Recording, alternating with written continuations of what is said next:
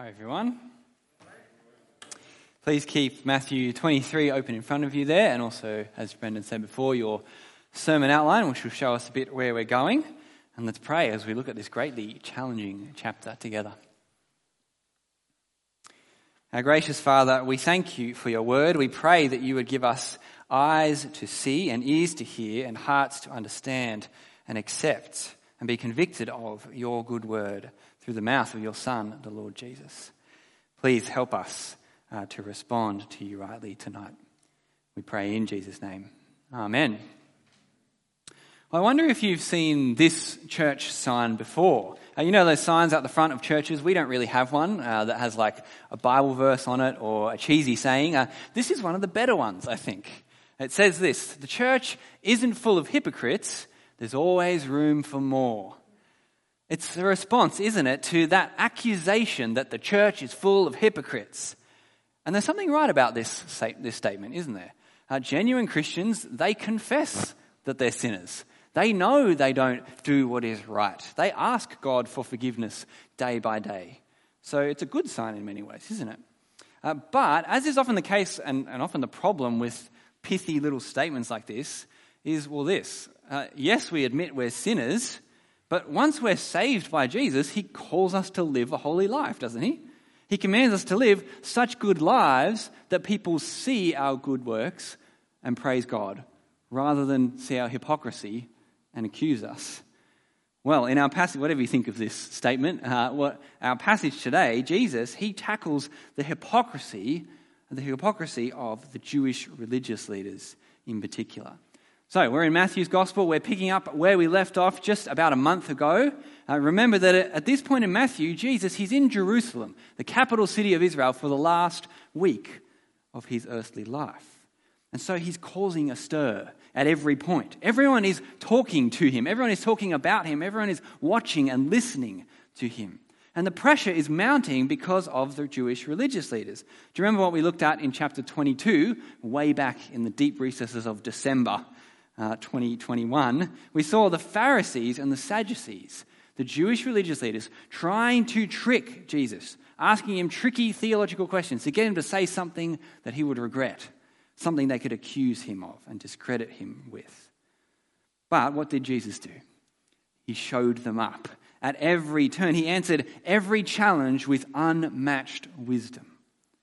And then he asked them a question. And then look at chapter 22, verse 46, the last verse. What happened? No one was able to answer him at all. And from that day, no one dared to question him anymore. How good is that? I love that moment. Jesus wins. He wins the game of to and fro with the religious leaders.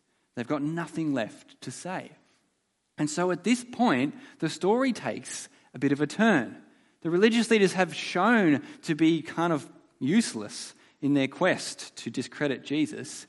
And so now Jesus, instead of talking in parables, instead of asking tricky questions to them, he goes on the front foot and he just says it exactly how it is.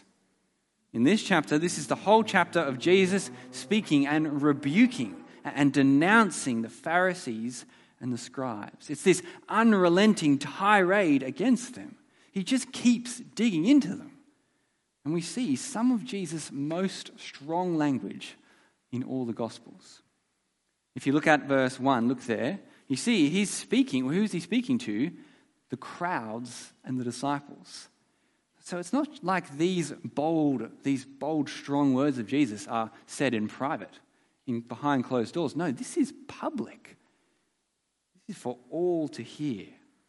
They're confronting and challenging words. They remind us that Jesus, meek and mild, is actually not very mild at all, especially when it comes to hypocrisy, and when it comes to the hypocrisy of Israel's leaders and how they're affecting others. So let's look at Jesus' words together. We're going to look at it in 3 sections. The first section is Jesus' rebuke of the Pharisees and scribes.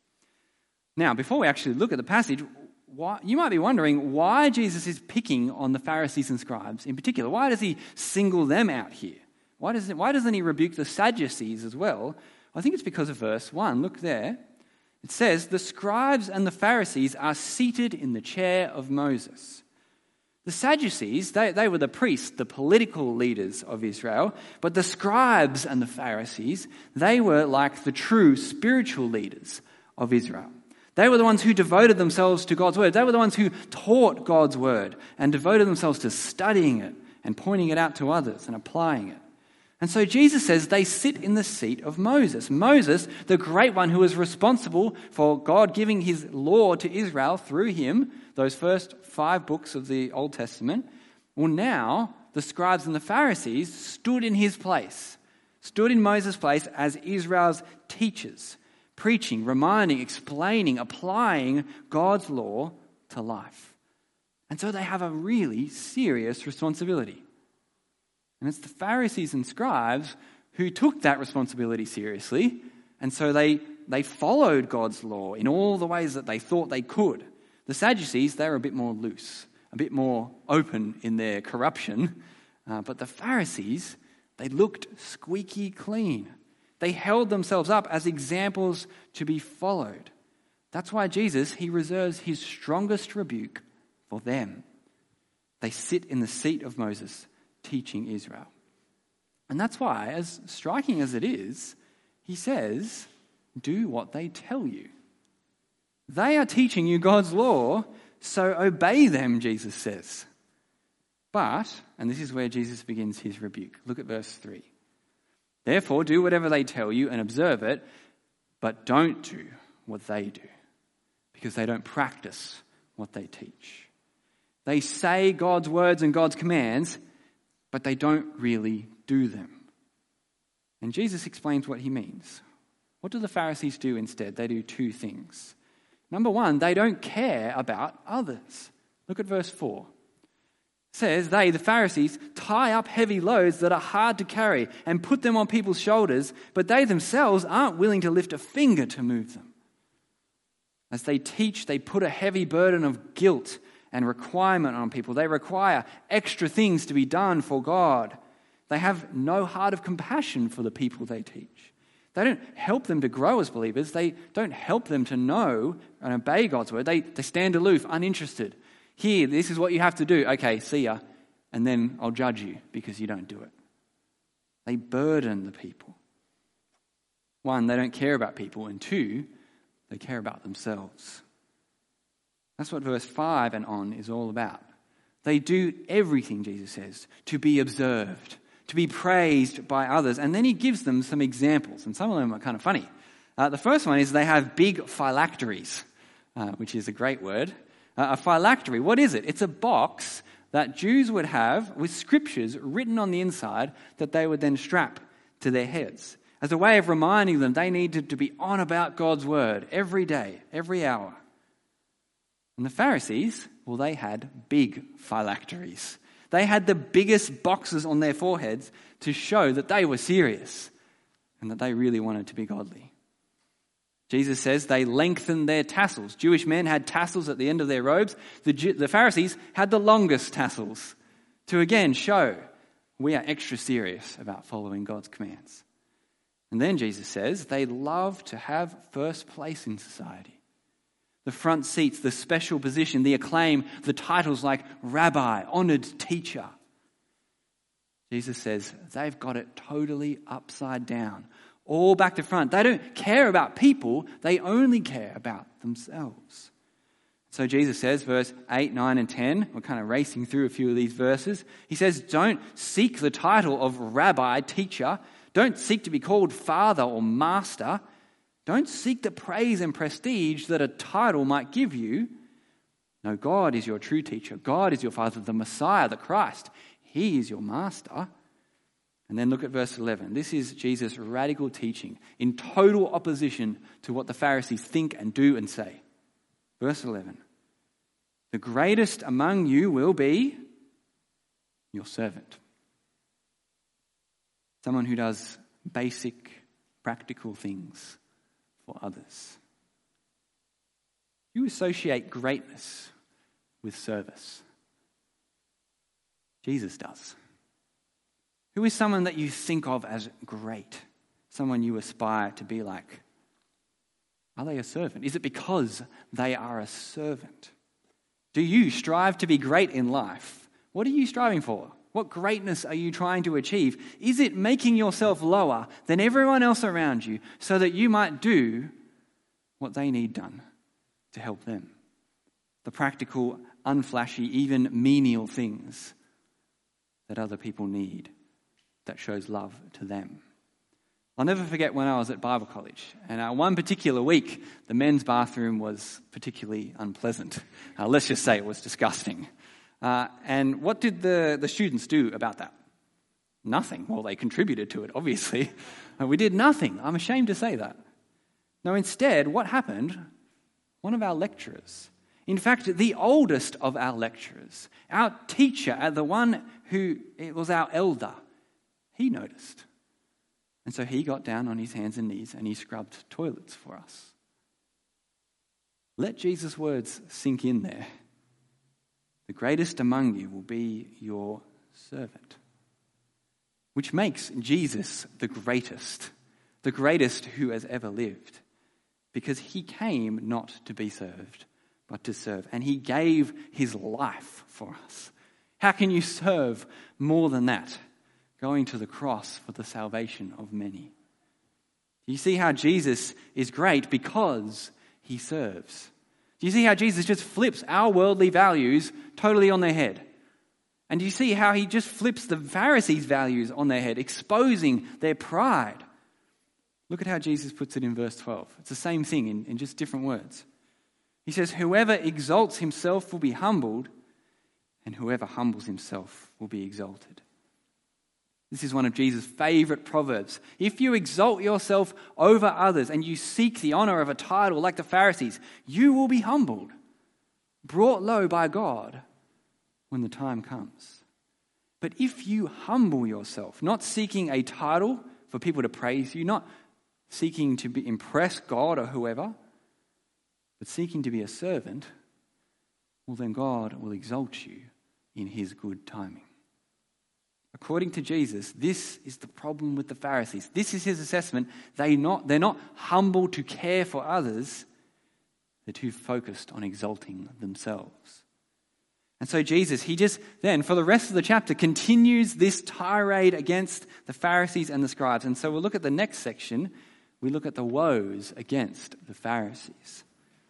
Have you ever been in a conversation, maybe you had one tonight, I don't know, where it's awkward, someone says something awkward, but then that person just keeps saying awkward things, and so it just keeps getting more and more and awkward. That's Jesus here. He rebuked the Pharisees, it's already awkward, and now what does he do? He keeps going.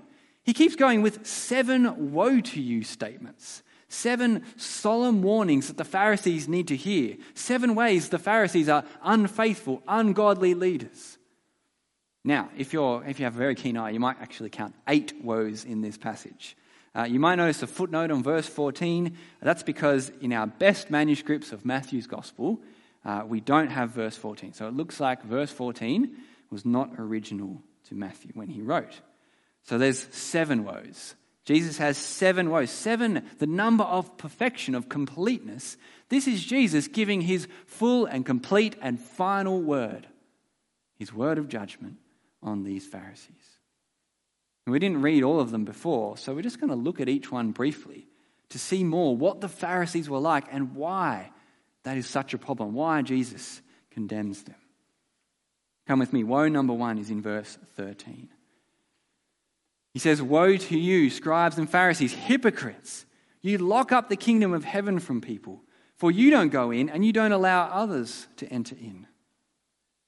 What's the effect of their life, their ministry on people's lives? They're shutting people out of the kingdom of God. Does it get any worse than that? To stand at the door of eternal life, you don't go in, and then you close the door if anyone else wants to come. That's awful, isn't it? Rejecting God's salvation and then stopping others from receiving it too. Woe number 2 is similar. It's in verse 15. "Woe to you, scribes and Pharisees, hypocrites! You travel over land and sea to make one proselyte, one convert. And when he becomes one, you make him twice as fit for hell as you are. You work hard to make someone a Pharisee like you, but then you only make that person worse off.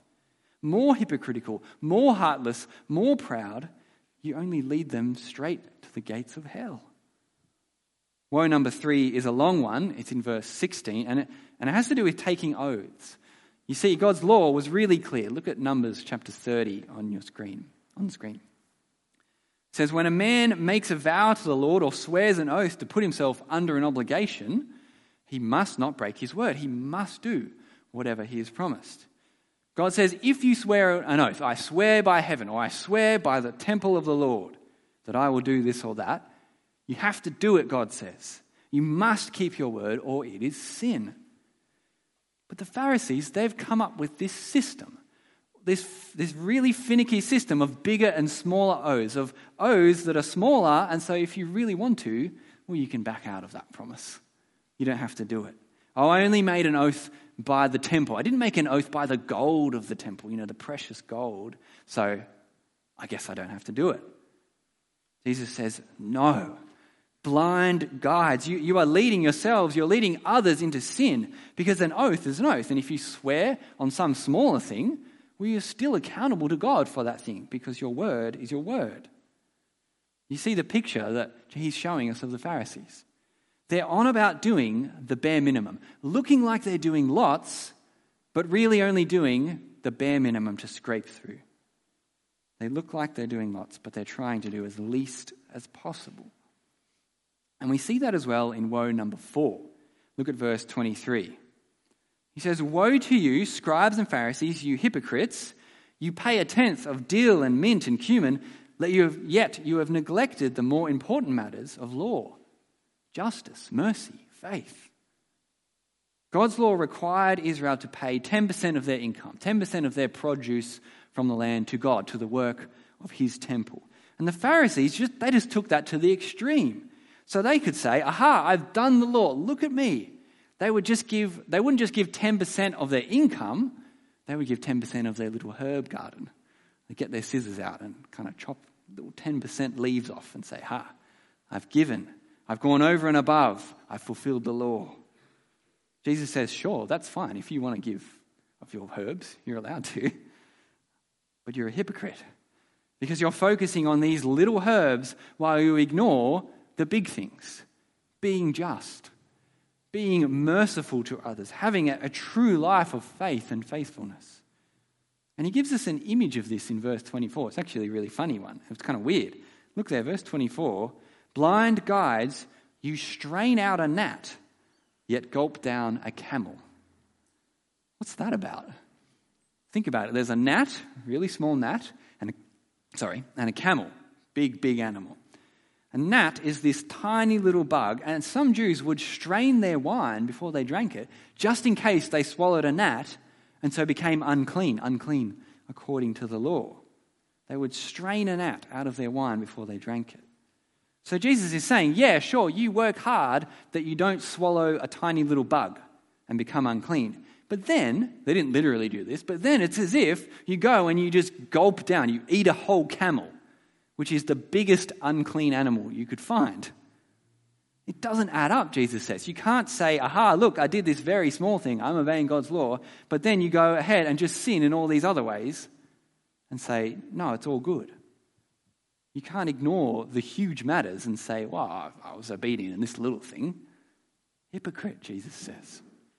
It would be like your boss at work saying to you, hey, can you lock the door at the end of the day when you leave work? And you say, okay. And the whole rest of the day, you do no work. Instead, you put 5 more locks on the door.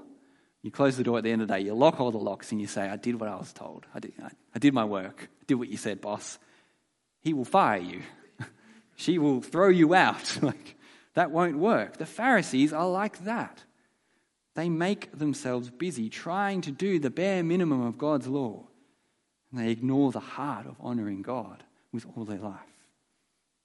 The next 2 woes say the same thing in a bit of a different way. Look at verse 25. Woe number 5. Woe to you, scribes and Pharisees, hypocrites! You clean the outside of the cup and dish, but inside they are full of greed and self-indulgence. You look good and clean on the outside, you look righteous, but you're not. Your heart is rotten. And number 6, verse 27. Woe to you, scribes and Pharisees, hypocrites! You are like whitewashed tombs, which appear beautiful on the outside, but inside You're full of dead men's bones and every impurity. Verse 28, he explains, in the same way, on the outside you seem righteous to people, but inside you are full of hypocrisy and lawlessness. How good they look in front of others, but how sinful, how ungodly their hearts are towards God. And all of this builds up to woe number 7 in verse 30. Jesus says, "Woe to you, scribes and Pharisees," verse 30. "You say, if we had lived in the days of our fathers, we wouldn't have taken part with them in shedding the prophets' blood." Jesus says, "You therefore testify against yourselves that you are sons of those who murdered the prophets." What's his point?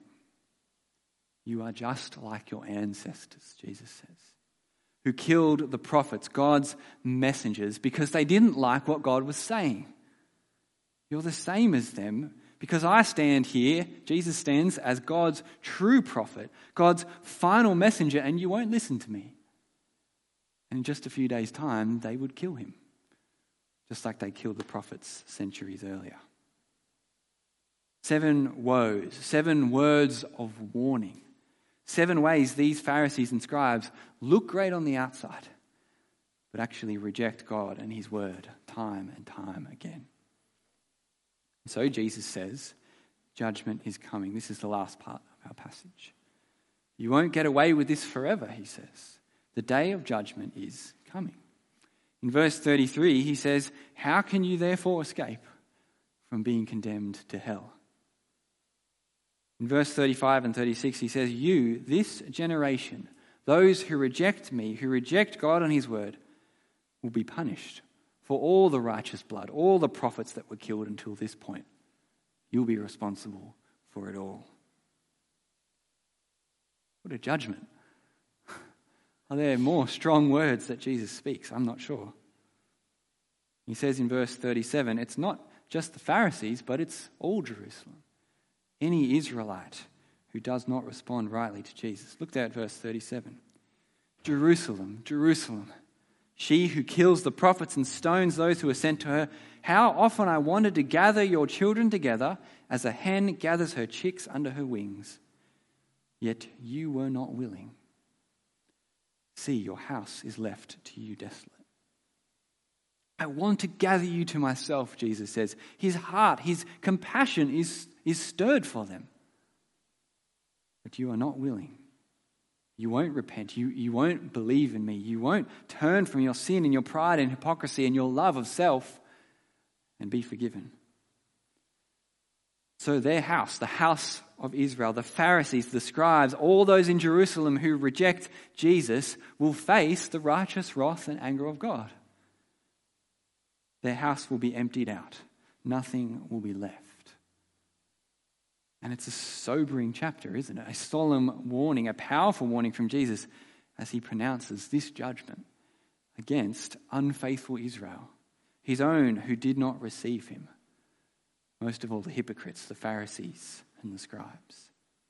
You see, it's a terrible thing, an evil thing, to claim to worship God, to claim to be God's people, yet really worship yourself and ignore his word and even lead others astray. Woe to you, Pharisees and scribes, Jesus says. But it's important for us now to take some time thinking about what all of that means. Having looked at the passage, having thought about what Jesus means, how do we understand these words and what do we take from them for ourselves? Because Jesus' words, they apply to us or don't apply to us in a few different ways. So I've got 3 ways we can understand and apply these words to finish. The first is to recognize that Jesus is actually not speaking to us who are alive today here in this room first. First of all, Jesus is speaking to the scribes and Pharisees of his day. He's rebuking, he's giving judgment on them. He's talking to the crowds and disciples of Jerusalem then, and he's trying to urge them, crying out to them, don't follow the ways of the Pharisees. So these words of rebuke and the judgment, will they apply to the Jews of Jesus' day? That generation who had rejected God, that generation proved it by rejecting Jesus, his Messiah. And so they are the ones who face the woes in this passage. And when you think about it, It's actually Jesus' words that kind of prove that they don't receive him, that they don't worship God. Because it's after this that they totally reject him altogether. Like verse 1, like I said before, Jesus said these words publicly, and he did that on purpose as well. He said these words so that they might hear, so that they might be angry, so that they might hate him more. Why would Jesus do that? So that they might reject him and then plot to kill him, and then arrest him at night and band together to falsely accuse him and shout over Pontius Pilate for his execution until he gave in. That's what Jesus is doing in these chapters, did you realize? Jesus is taking himself to the cross. In John's Gospel, Jesus says, I lay down my life. No one takes it from me. I lay it down of my own accord. That's what he's doing in these chapters. Saying the things he needs to say so that the things that need to happen will happen. And so strangely, we should be thankful. We should read these words and be thankful, these chapters of Matthew, and realize that at just the right time, Jesus said these words, so that through Israel rejecting their Messiah, well, he might die. And then the gospel would go out from Jerusalem to all the nations, to us. We should be thankful that Jesus was controlling that situation, keeping it perfectly on track so that at the appointed time he might go to the cross for us. He might give his life as a ransom for many. He might make himself poor that we might be rich, that he might face the wrath of God so that we might be forgiven and freed and given eternal life. These words should stir our hearts to be thankful for Jesus, our amazing and humble Lord, who went to the cross, took himself there for us. Number 2, these words apply to all Christian leaders. So yes, Jesus, he was speaking to those first unfaithful leaders of Israel then. But every generation has its Pharisees, doesn't it? Every generation of the church has pastors and leaders who minimize God's commands, or who put a heavy burden on others, or who say one thing and do another, or who, God forbid, shut the kingdom to people. And so we can apply these words to pastors and elders and ministers and to leaders of any ministry where God's word is taught. What's the message for pastors and Christian leaders? Don't be like this. Woe to you if you are like the Pharisees. See the sin, see the judgment that comes on the Pharisees, and fear.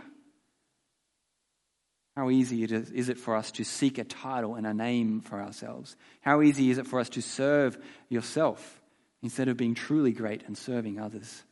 Repent and always strive to be a humble leader if God has placed you in that position. Repent and then teach faithfully, live faithfully with the strength God provides. How easy can it be for us as well to follow leaders who are like the Pharisees? Watch out for wolves in sheep's clothing. For pastors and teachers who are like the Pharisees, who might tell you to do something, and you might do it if they're teaching God's word. But don't do what they do. If they clean the outside of the cup, if they look good, but their inside, their hearts are rotten. And you should pray for us. Pray for every minister of St. George North and every leader in every ministry of St. George North, that we might be leaders like Jesus, not like the Pharisees. This applies to all Christian leaders. But they don't just apply to Christian leaders, do they? These words apply to all Christians. Why? Because Jesus hates hypocrisy. Don't we see that here? We see his hatred for saying one thing and doing another, for seeking our own glory instead of his, for obeying God's word on our terms, not his, for trying to look righteous but having a heart of lust or greed, for neglecting justice, mercy, and true faith. These words are a reminder that all of us fall short of the glory of God, that all of us are hypocrites. Because who of us has not been like the Pharisees in some way? Who of us doesn't struggle with doing things to be seen by others or with exalting ourselves? How many times did you think as you read those woes before? How many times was your conscience pricked by the Holy Spirit because you think, oh, I do that? Confess your sin and remember, God's grace covers the sin of hypocrisy. Praise God for that and flee from that sin.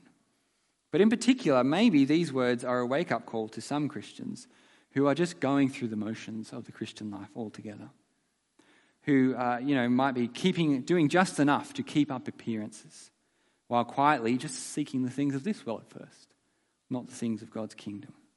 The Christian who might be around church, even heavily involved in ministry, but not seeking to know the Lord themselves, not seeking to invest in brothers and sisters in Christ, not seeking to share the good news of Jesus with anyone, not seeking to love and serve like their Lord. Or the Christian who sees themselves above and superior to others, exalting themselves like the Pharisees. Maybe some of us need to hear this woe, this warning from Jesus.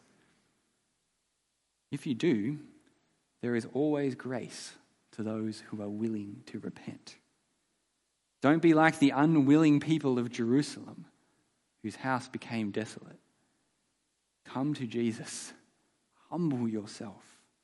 We're all called to repent of the sin of the Pharisees, to humble ourselves, and then we will be exalted. Not by ourselves, but exalted by God, forgiven by his grace and freed so that we can live faithfully for him, with true faith, not false pretense, with love and service of others, with integrity and truth, all the opposite of hypocrisy, and all for the glory of God and not ourselves. Let's pray for that. Our gracious Father, thank you for the bold and confronting words of Jesus we see in this chapter. Please humble us before these words and help us to respond rightly to them, to confess our sin of hypocrisy and know your wonderful grace, and then to live lives of obedience to you, of joy in salvation that flows out in wanting to do good works for you. And Father, we pray that you would help the leaders of our church to be faithful leaders, unlike these Pharisees, and that you'd help all of us to submit to faithful leaders and to submit to your word, and that we would do that with great joy. In Jesus' name, amen.